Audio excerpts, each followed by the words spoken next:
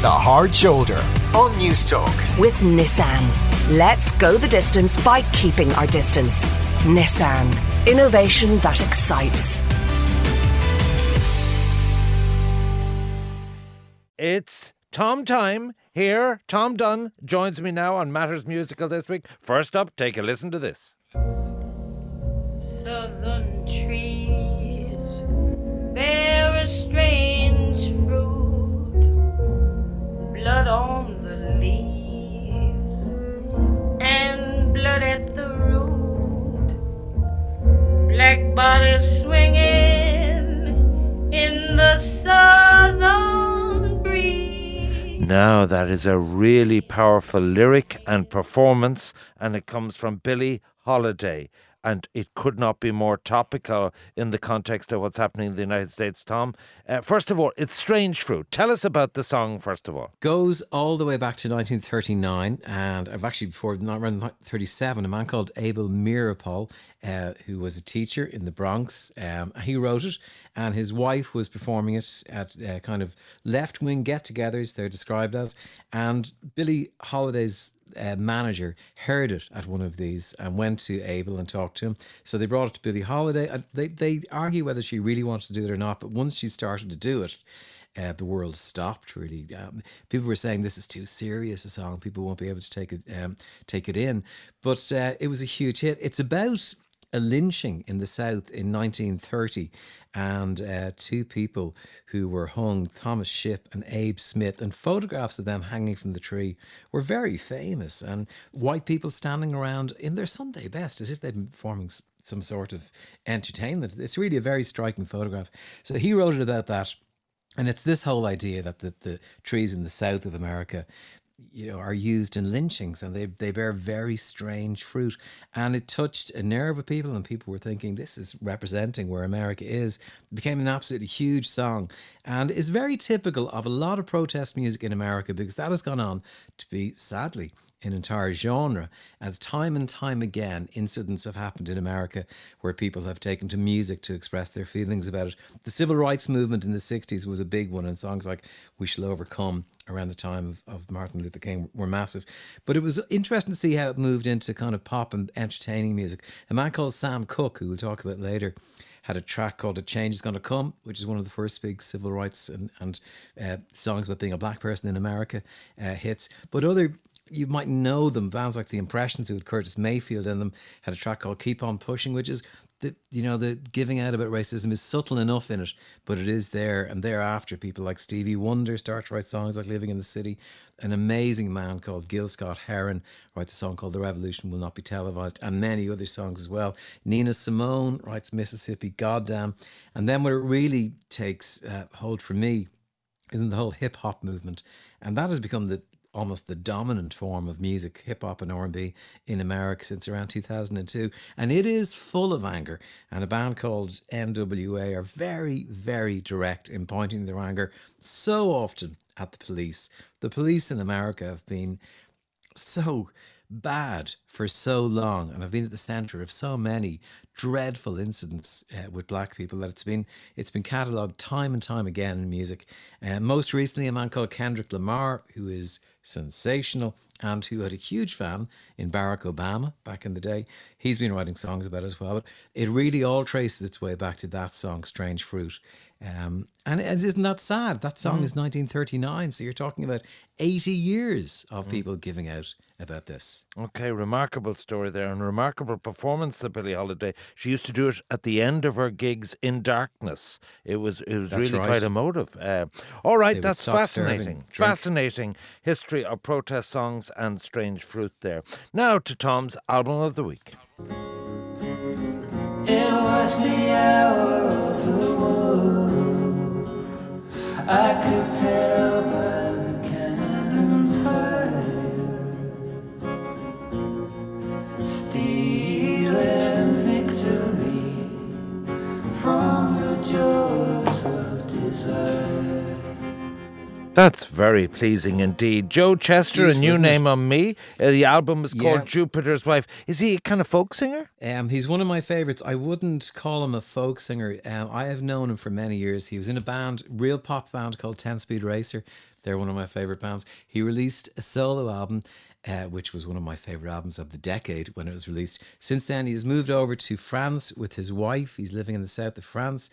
He's been involved, though, producing people like Gemma Hayes. He's played with the Waterboys. He produced a brilliant Dublin band called A Lazarus Soul that I love, and he's a member of them as well. But this is a more kind of reflective and him at the piano type thing. He's very taken by Micheál Mac Liammóir and the writings of Micheál Mac Liammóir, and he's found unpublished plays of his, which he's taken enormous inspiration from. He's recorded some of the album in Sun Studio in America, which is where Elvis used to record. And for me, he's just a man who has a great way with words, a great way at the piano, and very, very talented. And people need to pay attention to him because it's not often you see a talent as great as that. And pay homage, I say to you. And Jupiter's Wife, is there a theme to this about marriage? There is a theme. There is a theme, and one of the songs is called Staying Together for the Kids, which would make you think that this, Joe's in a very dark relationship at the moment, but he is absolutely not, and he's just done one of those things where you write as if you're in somebody else's shoes. His own parents did break up, so maybe that did inform it. It's also fascinating. He's another of your guys, along with David Kitt, who have emigrated. I'm afraid so. He often says when you choose the life of the artist, you're not getting into it for the big bucks. And that has meant that lots of people in music couldn't, when the Celtic Tiger came in afterwards, couldn't afford to live in Ireland. The rents were too high and they couldn't possibly afford. Banks will not lend you money. So if you're saying you're a musician, they're just going to laugh at you, I'm afraid. So he's emigrated. That's why he moved to the south of France, and David Kitt the same, and many other people as well. Is it because the cost of living is lower, or what? Yeah. Some people have moved to Germany where rents are much lower. France is the same. Cost of living lower, an easier place to get by. And are they bitter about Ireland?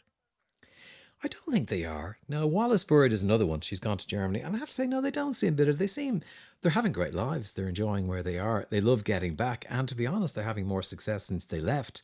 But I suppose in an ideal world, they would like to be living here. Okay, let's hear a gig alternative from Tom. And now, ladies and gentlemen, Sam Cooke. He was a complicated black man in a complicated world. Sam was taking a big risk by saying, I don't want to play in a segregated space. Band members down there had a problem with that. Suddenly there are threats suggesting you should not go up on that stage. He was threatening. There was a sense in the music industry that Sam was getting too powerful. All right, so this is the Sam Cooke story. Now, I've heard of Alistair Cooke and Letter from America. Yes. It used to be on the BBC in my childhood. But who's Sam Cooke? He's a soul singer, was he? He is a soul singer, and He's there are still those alive? who would regard him.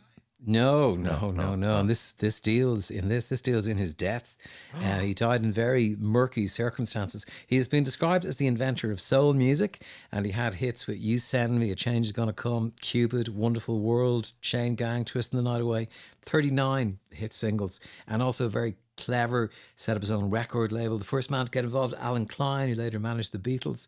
But on one night in 1964, he was in a motel room with a young lady. She tried to escape from the room. He went after her, and in a fight with the manageress of the hotel, he was shot to death.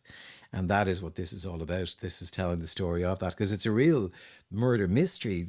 Did she really shoot him, or were there forces at play that wanted him out of the way? Because he was very involved in the civil rights movement, and he was also writing songs that would be taken up by the civil rights movement, and was also a black man who had ideas about how the music industry should be, and was becoming quite a powerful person in a white man's industry. So there's all that as the backstory, but don't lose sight of the music of Sam Cooke. He's just, wow, you can see why he's known as the inventor of soul music. He has this unbelievably sweet voice and a gorgeous So this is on the Netflix remastered series. Yeah. Now, Tom, your tip of the week. We were talking about this earlier. You want to pay tribute to Brendan Boyer. Yes.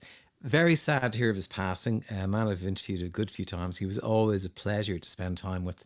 And the stories from him were amazing stories about being in Ireland and being in Las Vegas, where they were the only Irish band to have success over there, seen as the Irish Elvis. But that whole show band era, I think, was really important in Ireland. When Ireland was very much in the grip of the churches, it was the show bands who were bringing in music from the Rolling Stones. Well, they brought sex into the country, and Corton and Shifton and all that right across the country, and dancehalls, despicable stuff. Yeah. And now we've normal people and nudity. And yes, they were the ones who brought it into us. They brought the crack to Ireland. And at a time when the church would have been telling you to do one thing, Brendan Boyer was having his first hit with a track called Kiss Me Quick. And that is everything you need to know. And I just think for 15 years, he is what people went to. And he was the most charismatic, powerful frontman in the country for a very, very long time. And I think people should take note of that and be grateful for what he did, because he cheered Ireland up. Simple as that. Tom Dunn, as always, from Glasgow Bunker, thank you. The Hard Shoulder on News Talk with Nissan. Together, let's play our part by staying apart. Nissan. Innovation that excites.